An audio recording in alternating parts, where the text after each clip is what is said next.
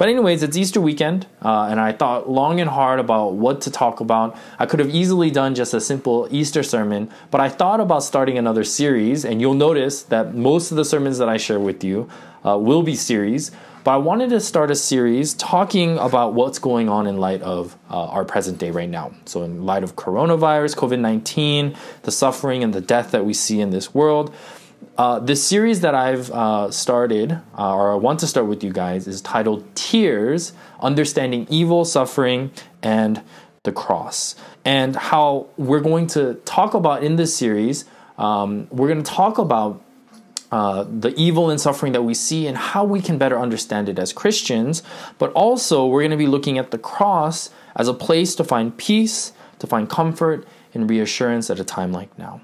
You see, one of the questions that we see all the time, and I see it a lot on social media, and people have this big question of, why did God allow this to happen? Why is there coronavirus? Why is there COVID-19? Why is God allowing this to carry on? Right? And our statements like, oh, God made the coronavirus so that we can get our act together, right? I see this all the time for some reason. And I'm not saying this is necessarily wrong, but there's something that I want to challenge in those statements, right? The biggest problem in saying that we're contributing suffering, pain, evil, all these terrible things to God, right? We're basically saying when we ask this question, we're saying it's God's fault for doing all of this, right? And that's what I want to question. Now, some of us think, or we may think, well, God has a plan. God is purposely doing all of this for a reason. God will pull through and show up, right? We just need to believe and trust God. Now, I'm not against this kind of mentality. Don't get me wrong, okay? But I think it's important to have a belief and a trust in God I think it's important that we have a belief and trust in God, regardless of the circumstances that we find ourselves in. But if we continue to only think this way, we run into a contradiction of God's character, right? And to be honest with you, this misunderstanding of evil and suffering has basically tainted the image of God as we know it.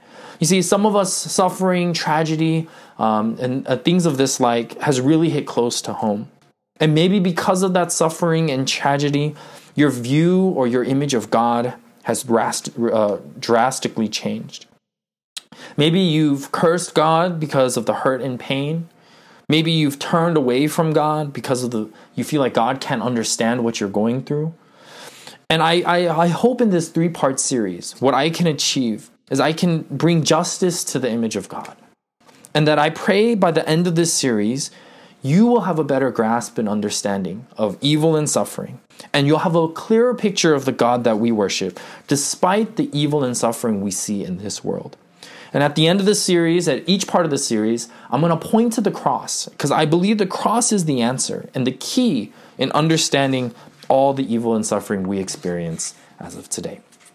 To begin, I want to read our scripture reading once again. I know we read it earlier, but let's read it one more time. And I'm actually going to read this time from the New King James Version. I was looking through a few different versions, and this one really struck my heartstrings. And I like this a lot. So let's read Psalms 23, verses 1 to 6. And this is what it says. The Lord is my shepherd, I shall not want. He makes me to lie down in green pastures. He leads me beside the still waters. He restores my soul. He leads me in the paths of righteousness for his name's sake. Yea, though I walk through the valley of the shadow of death, I will fear no evil, for you are with me. Your rod and your staff, they comfort me. You prepare a table before me in the presence of my enemies. You anoint my head with oil. My cup runs over. Surely goodness and mercy shall follow me all the days of my life, and I will dwell in the house of the Lord forever.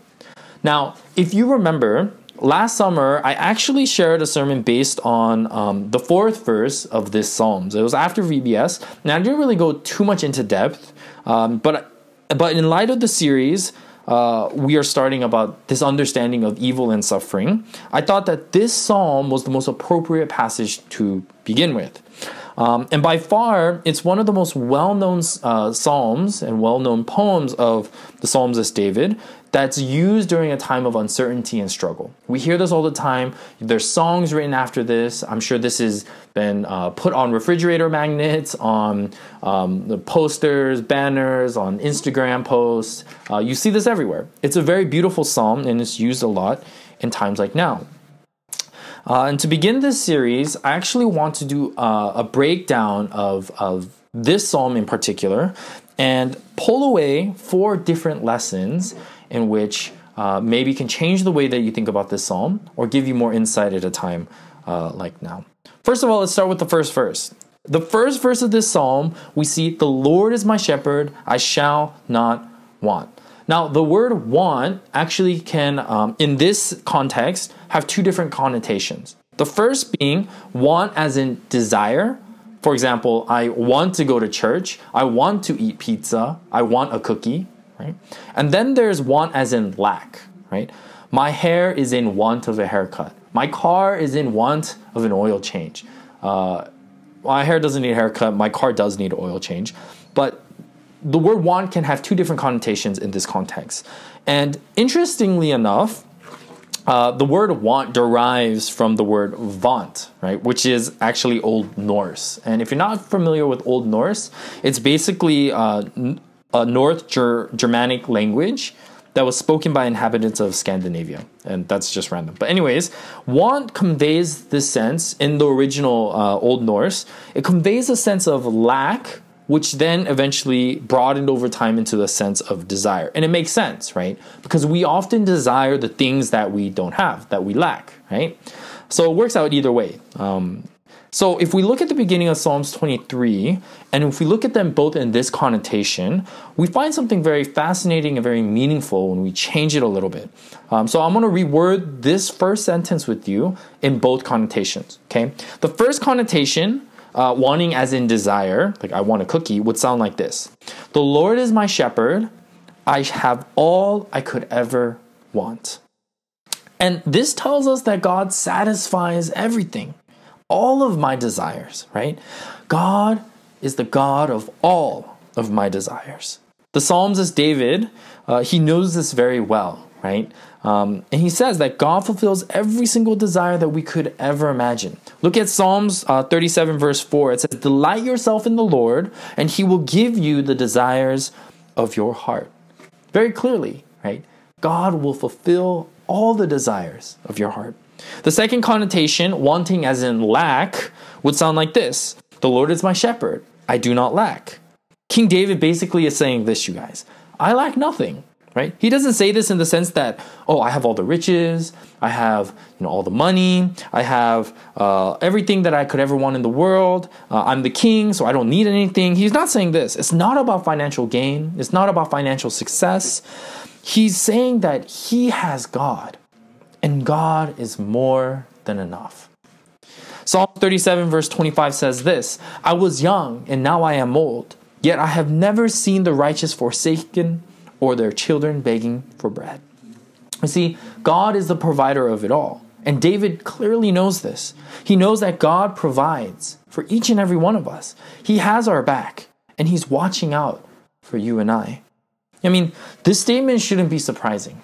Okay, think about all the stories in the Bible where God is constantly taking care of his people, right? The people that follow him, the Israelites, right? The prophet Elijah, Elisha, right? The disciples of Jesus. Right? We have to remember that it's not only the believer that receives and experiences the warmth of the sun and the calming ocean breeze. It's even the non-believer that experiences it as well. But the difference is that the believer acknowledges that it's God who's providing and not just mere coincidence. James 1 verse 17 says, "Every good and perfect gift is from above, coming down from the Father of the heavenly lights, who does not change like sifting shadows." You see, the first stanza in the Psalms reminds us this. David reminds us that when life is difficult, when things seem to be going downhill, he reminds us that we can find a sense of peace in knowing that God is still the God of this universe, that God is sitting on the throne, and he will continue to be that great provider for you and I. But it's also a reminder that God will provide for our needs and not only our pleasures. I'm sure many of you are familiar with Maslow's basic human needs pyramid. I'm sure if you studied in psychology, or if you've just been curious, or you just even Google it, you'll see a pyramid describing basic human needs. But basically, the ideal, I'm not going to talk about this in too much depth, but basically there are different needs that we as humans need to have satisfied, and it works in a pyramid, right? The things on the bottom of the pyramid you must satisfy before you satisfy the things after that, right? And so it works its way up, and you'll see in this image here of what it looks like. But they say it begins with your psychological needs, and then safety needs, your belongingness and love needs, esteem needs, and then self-actualization. But when I look at this, or when we look at this, okay, the reality is that this is great. Okay, this is just modern psychology. This is what the world teaches us. But I believe that this isn't our most basic need. Okay, we would think that shelter, food, water, and even air, okay, would be the most basic need. But the reality is this: our greatest, most basic need as a Christian today is salvation. And the great thing is this: we serve a God who has more than ever, more than enough, given that salvation for you and I. And that's what points to the beautiful story of Jesus' death on the cross and his resurrection. God was willing to supply us with salvation at the cost of the death of his own son, right? Look at Romans 8:32. Paul states it way better than I can. He says, "He who did not spare his own son, but gave him up for us all, how will he not also, along with him, graciously give us all things?" This is the lesson that we take from the first stanza of Psalms 23. Lesson 1, when we have God, we have more than enough. All right, let's move on. Let's look back at verse 2 and 3 and then also verse 6. And this is what it says: "He makes me to lie down in green pastures. He leads me beside the still waters. He restores my soul. He leads me in the path of righteousness for his name's sake." And then verse 6, "Surely goodness and his mercy shall follow me all the days of my life." You see, back in 2011, I was actually a summer missionary at Adventist Elementary School in Korea. And one of the things that we used to do there is we used to go on these field trips all the time. And it was actually one of my favorite things about being a part of this teaching experience as a missionary. But they would go to like different museums, different parks, and so on. And it was a great way for me to see Korea, but also to spend time with little kids. And I think it was really just a memorable experience for me. And I'm sure parents would understand this, but one of the things that we would have to do on every field trip that we would go on is the teachers would have to split up, and then we would have a group of teachers in the front and a group of teachers in the back, right? And so as we were going from place to place, a group of teachers would lead the way, but then also a group of teachers and myself would be in the back to make sure no one was wandering around, getting lost and whatnot. Here's some pictures of some of the kids. I'm actually really curious on where these kids are now, but some of these cute kids here. But anyways, that's what we would do. Teachers would lead in the front so that we'd know where we were going, and then teachers would follow from behind to make sure that none were getting lost and everyone was safe and all together. The reasoning is basically twofold for why we do this, right? And if you're a parent, you understand. If you're a kid, you're the ones being followed and led. But the reasoning is twofold. One, it keeps them together in a group, right? It keeps them together. And two, it keeps them reasonably safe and close enough just in case bad things were to happen. And I think it's so interesting because in the psalm, we find something very similar happening, right? We see that the shepherd is leading us, right? And he's also protecting them from behind, right? He allows his sheep enough freedom to frolic around and to explore, yet at the same time, he's keeping them within their vision from behind. He's guiding them from the front and protecting them from behind. So we are not only led by the shepherd, we are followed by the shepherd. Okay. Now, you may be wondering, okay, in verse 6 it says, "Surely goodness and mercy shall follow me," but who is goodness? Who is mercy, right? The definition of goodness and mercy, the who is God, right? It's God who's good. It's God who's merciful. And interestingly enough, if you look at the Hebrew word to follow, as you see on the screen, it's radaf. I'm probably saying it wrong, but it's radaf, right? Which also implies this ideal of pursuit, right? Which means God's care for us, God following us, is not just aimlessly following. God is pursuing us. He's being active. He's being intentional, right? It's protective in a good way, right? Now, some of you may wonder, what's the point of God being so protective? Like, why does God have to be so protective in all of this? But when we continue through the Psalms, you'll see why very clearly. Because the shepherd is going to lead us into some very sketchy places as well. And this is the point. As many of you guys know and have experienced for yourself, if you are alive, then you'll experience this. But life isn't always about green pastures, beautiful sunsets, and nice ocean breeze or whatever else makes you happy. You see that life is more than just that, right? You see that the shepherd leads us to these great places, right? Sunsets, ocean breeze, green pastures. But the shepherd also leads to some darker places as well, right? When you look at verse 4 and 5, it shows exactly that. The valley of the shadow of death, enemy territory. And I think it makes a lot of sense why God is a little protective. Think of it this way. When do you need someone to lead you the most? Is it when you're in the peaceful, lush pastures? Or is it when you're in the valley of darkness, of difficulty and death? Think about that. Lesson 2 is this. From the psalm we get, who's got our back? It's God that has our back. Okay.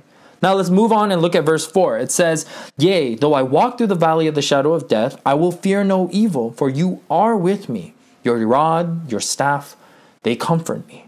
Now, I think this is quite interesting, actually, because even though the psalmist David walks through the valley of the shadow of death, he says he'll fear no evil.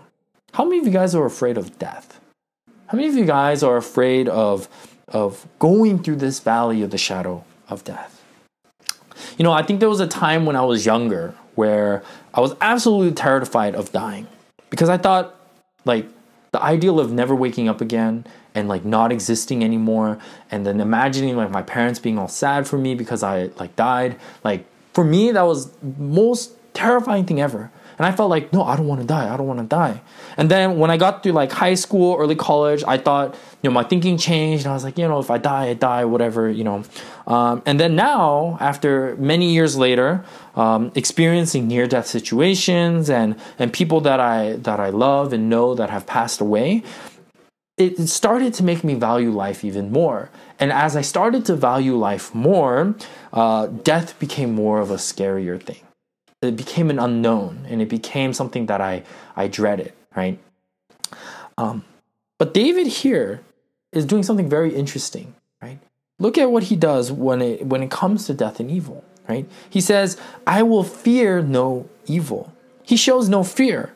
Now, if you look out through history, and if you study Christian history especially, there are so many saints, so many martyrs who die happily, standing up for what they believe in. Right? And they hold on. I'm sure they held on to this Psalm of David. And you can read story after story of these people, these Christian martyrs, these saints, burning at the stakes, singing songs of glory and praise to the Most High as the fire engulfs them. This one pastor, his name is C.H. Spurgeon, he once said this. He said, "Death is not the house, but the porch. If no one has yet to do so, let me break something to you, some unfortunate news. You're going to die, okay? And that may seem very harsh, but that's the reality. You're going to die one day, and I'm going to die one day, right? Whether you like that or not, that's the reality. That we eventually will die. Death is inevitable. From the moment you are born, you will eventually come to rest. But the question now becomes, how do you want to die, right? Will you die with courage, or will you die with fear? And I think the psalmist David leads by example, and we should die like David. Now David, if you look in his life, he died like a man, okay? On his deathbed, as he's speaking to his son Solomon, he says this in 1 Kings 2, 1-2. It says, when David's time was to die drew near, he commanded Solomon his son, saying, I am about to go the way of all the earth. Go, be strong and show yourself a man. You see, he died with the words and the will of God in his heart. But how was this possible? It was because he was preparing himself all his life for death. He knew that he could die without fear because of what we find in Psalms 23:4. For you are with me. You see, saying this idea that death is not the house but the porch simply means this. Death is not the final thing. Death is not the last thing. The last thing we'll see is the house, right? Death is simply the porch. Heaven is the home. Heaven is the house. David was able to confidently, without fear, die because he knew that death was not the end point of his existence, but heaven, in the instant that he wakes up, that heaven would be the home in which he would be welcomed into. Lesson 3 is this: death is not the house, but the porch. This leads us to our next point. And this is it. Listen, this is not point 4, or lesson 4, but hear this. While it is true that the shepherd leads us to dangerous places and deathly places, it is also equally true that he leads us through them. Look at verse 4 again, right? Yea, though I walk through the valley of the shadow of death, I will fear no evil. And why should he fear no evil? We just said, because God is with him. You are with me. Your rod and your staff, they comfort me. Look at verse 5. You prepare a table before me in the presence of my enemies. So basically, enemy territory, right? Now, first of all, wait a second. Why in the world would the shepherd lead us to an uncertain place? A place of the enemy, to prepare a table. That means you're going to take a seat and be there for a little bit, right? But why in the presence of your enemy? And I think the answer is crazy. Okay, look at verse 6. It says, surely goodness and mercy shall follow me all the days of my life, and I will dwell in the house of the Lord forever. You see, let me explain. Let me share this with you. The shepherd is not leading us aimlessly.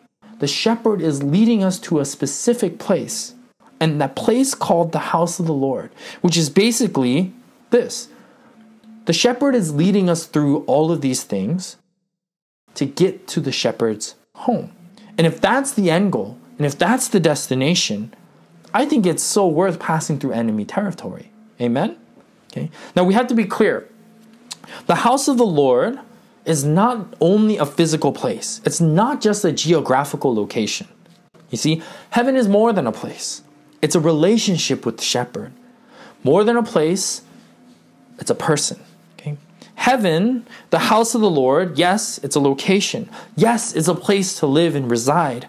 But it's also a preparedness to live with a person, right? In this journey to the house of the Lord, our characters are shaped.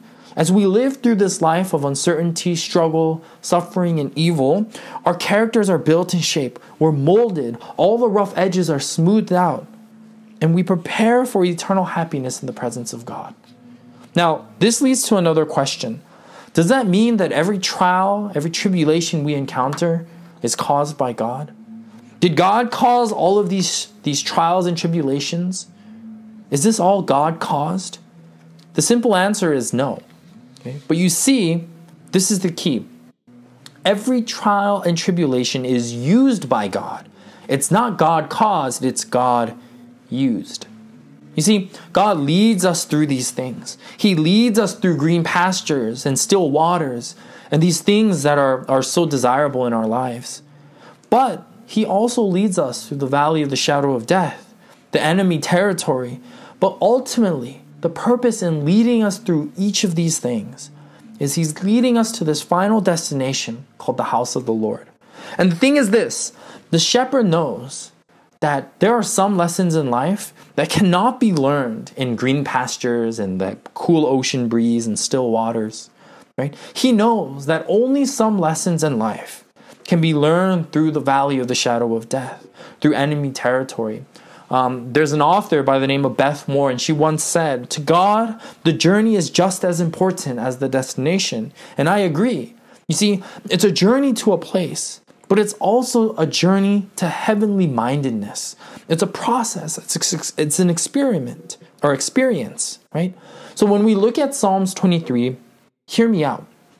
When we see life's trials, pains, tribulations, rather than seeing them as simple as obstacles and inconveniences that we should try avoiding, the biblical perspective is this.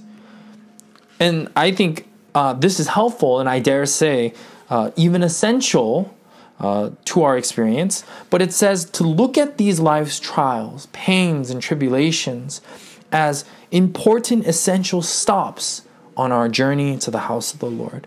You see, this journey is a very special journey. It's no ordinary journey, because the journey, it's a journey with the shepherd to the shepherd. Lesson 4. He leads where we need, not always where we want. Now, you see, this breakdown of the Psalm 23, I think it's so important that to understand the suffering and the pain that we are going through now. First of all, we have to understand that God can lead us through these things. If we look at this as, oh, God is doing terrible things to us, God is angry with us, like, why would God do such a thing? Why doesn't God stop that? Then we miss the big picture of what these trials and tribulations can be used for. You look at the book of James and you see how James encourages us to look at trials and tribulations as opportunities to grow and to build and strengthen our faith, right? The Psalms is very clear that these are things that are a part of the journey in our Christian walk with God. You see, as I mentioned in the beginning of my sermon, if you weren't aware that this weekend was Easter weekend, now you know, right? And you see, the reason why I wanted to start this series was not simply because of coronavirus and COVID-19 and all the consequences that come after that, but also because of the fact that this series will remind us and point us back to the cross and remind us of the death that Jesus died so that we are able to receive this greatest basic need as a Christian, which is salvation. And I think the one thing that we have to understand about suffering and the pain and the evil that we see in this world is that we have to remember, and we may feel this way, that it's not just us that experiences all this hurt, pain, and suffering. It's God that also experiences this as well. You see, it's God that's crying with us. It's God that's hurting with us. It's God who feels the pain of losing someone we love. It's God who feels and experiences the pains of abuse. You see, it's God who experiences the suffering with us. We see on the cross that Jesus died the death that none of us want to experience. But Jesus took our place and he died that death. Now you may be thinking, well, Pastor, that's kind of weird. Like, we know God as a God who is all powerful, he's almighty, he's all knowing. Like, what kind of God experiences pain? What kind of God like goes through these kind of experiences too? And you may think like, oh, that image of God doesn't seem right. But in this series, I pray that we can find answers to this bizarre statement. And like I said in the beginning, I believe it all begins when we look at the cross. When we focus our attention to the cross and the work that God did on that cross through the life of Jesus Christ, then it will be very clear that we are not alone when it comes to the evil, the pain, and the suffering we experience today. Okay? And it's the cross that allows us to understand a passage like 1 Peter 4:12-13. And this is what it says. It says, Peter says, "Beloved, do not think it's strange concerning the fiery trial which is to try you, as though some strange thing happened to you." Verse 13, "But rejoice to the extent that you partake of Christ's suffering, that when his glory is revealed, you may also be glad with exceeding joy." You see, it's our suffering that brings light to the suffering of Christ. It's through the suffering that Christ experienced that we can look at the suffering that we experience now and say, God, like you are truly God. And that we can find joy and peace and a hope that we serve a God that is not distant, but we serve a God that is truly close to you and I. Church, this Easter weekend, as we reflect on the victory of our Christ in overcoming that death, dying that death and overcoming it, let's remember that there is a God that in the midst of your pain and your suffering, that He understands what you're going through. As we look at the cross in our moments of despair, let's be reminded that it was the very Jesus that we worship who hung on that cross. That He is the very God who understands the evil, the suffering, and the pain. That He is the very shepherd who not only leads us to the green pastures and the still waters, but He's also the very shepherd that leads us through that terrible valley of the shadow of death. You see, I believe the answer to understanding evil and suffering begins with the cross. By looking at the Jesus who hung on that cross to take on all the pain and the suffering of this world. To understand it, to understand the world that we live in now, I think Jesus is the best person to look to. And I pray that this Easter weekend, as we all have the opportunities to be with our families, to be with those that we love, I pray it be a time of reflection, to reflect on the work of Jesus Christ dying on the cross for you and I. To think of that beautiful sacrifice so that we can receive this beautiful gift of salvation. And as we journey through this 3-part series, I know maybe today I didn't answer a lot of questions that you may have, but I hope that in this 3-part series that we can be encouraged, we can be pushed, and we can be challenged to our understanding of not only God, but understanding of how powerful the dying act of Jesus on that cross was for us. So I pray, church, that this Easter weekend you're reminded of how beautiful the cross is. You're reminded of how even though we live in a world now of COVID-19, this evil and suffering and death, and these things that may not be very clear and we may not understand, that in the midst of all of that, that we can put our hope, we can put our trust, we can put our everything on a God that suffered it all for us. That as He's leading us through this time, that He understands that we're not alone, that we will get through this, and God will provide and take care of us. I pray that this will be our hope, this will be where our faith lies, and I pray that this Easter weekend you will truly encounter a beautiful cross and a beautiful Jesus in the midst of it all.